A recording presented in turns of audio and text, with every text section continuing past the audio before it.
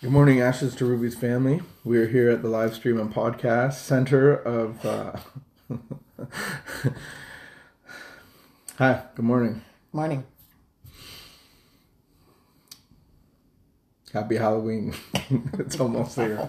I was on my walk today, and I was like, "Wow, the leaves are changing very quickly. Very quickly. Wow, it's cold out. Wow," and I'm like, "But I enjoyed it." I'm not to the point. This is the point that I don't know if it's achievable.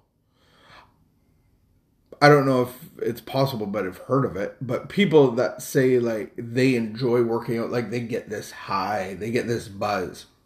Haven't got that ever. And then the other, remember Coach Dwayne? Yeah. What did he say about food?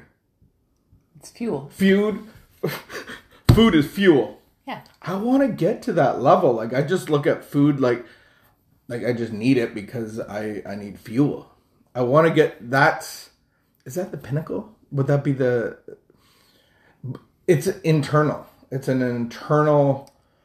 So I would like my food to be like my intake, the way that I eat, the way that I sleep, the way that I have fun, to all be under God's design. I want to be a machine. No, I'd like it to be in order under God's design. Like It can get a little disordered. Yeah. So yeah, I hear you. It makes sense. But I can't make that happen. I can't. I'll have to wake up one day and be like, well, you can pray. You can ask God. But maybe it'll never happen. Maybe that will never happen. Maybe I'll never look at food like a rabbit does. Maybe. Like that's quite possible. A goose.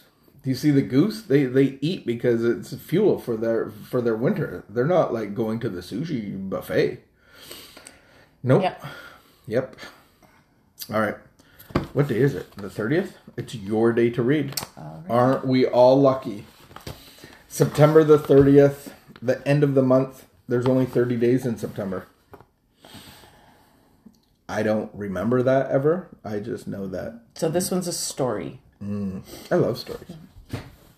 Once there was a man whose beloved wife was transformed from the charming girl he had married into a sodden drunkard. She suffered from a disease called alcoholism, and neither of them knew it.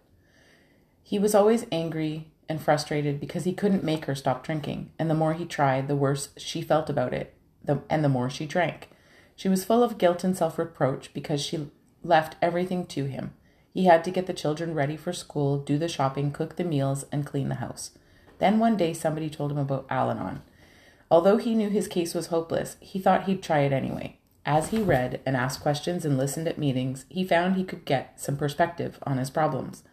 When he learned his wife had a disease, compulsive drinking, he stopped blaming himself for not being able to control her.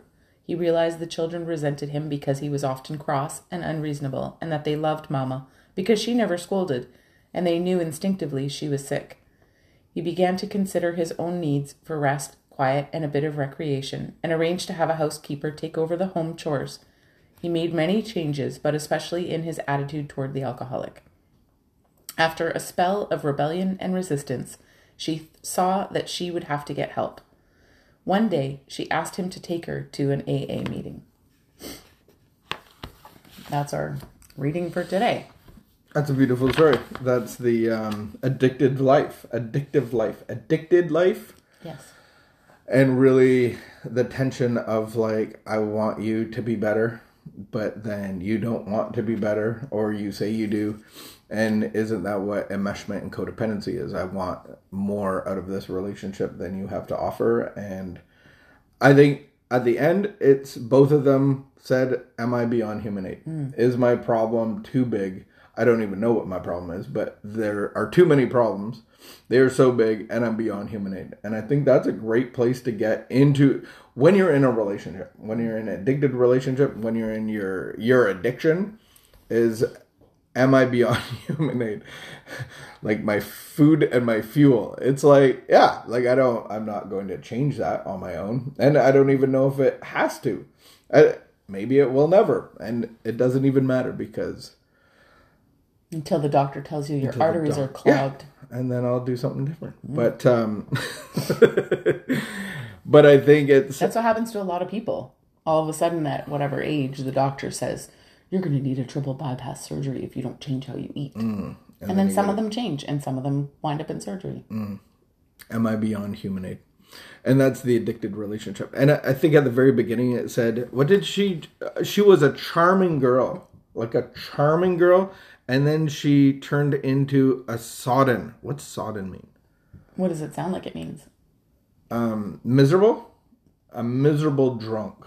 Could be. Or sodden. I don't know what sodden is. Somebody probably Google that. Not as extreme as miserable, but sodden. I think is like unjoyful. Yes. Non-charming. Yeah.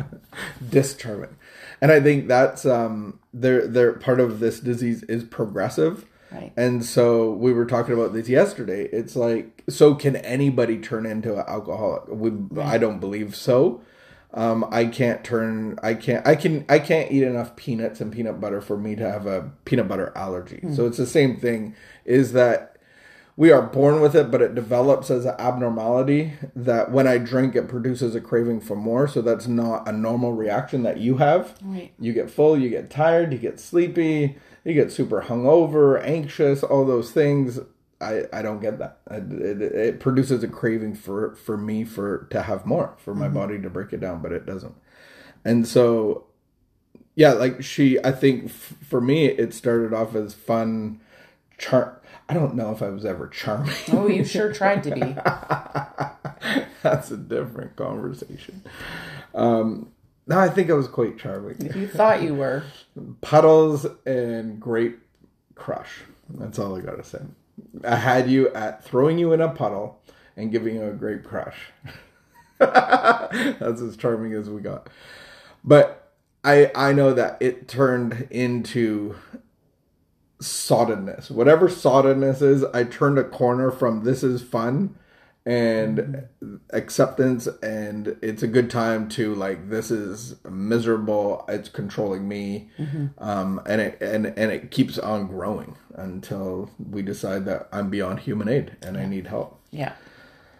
Oh, what a story. So if that's your story, where are you at the story? But the story can change, because that's what recovery is all about, is connecting with God that will change our lives.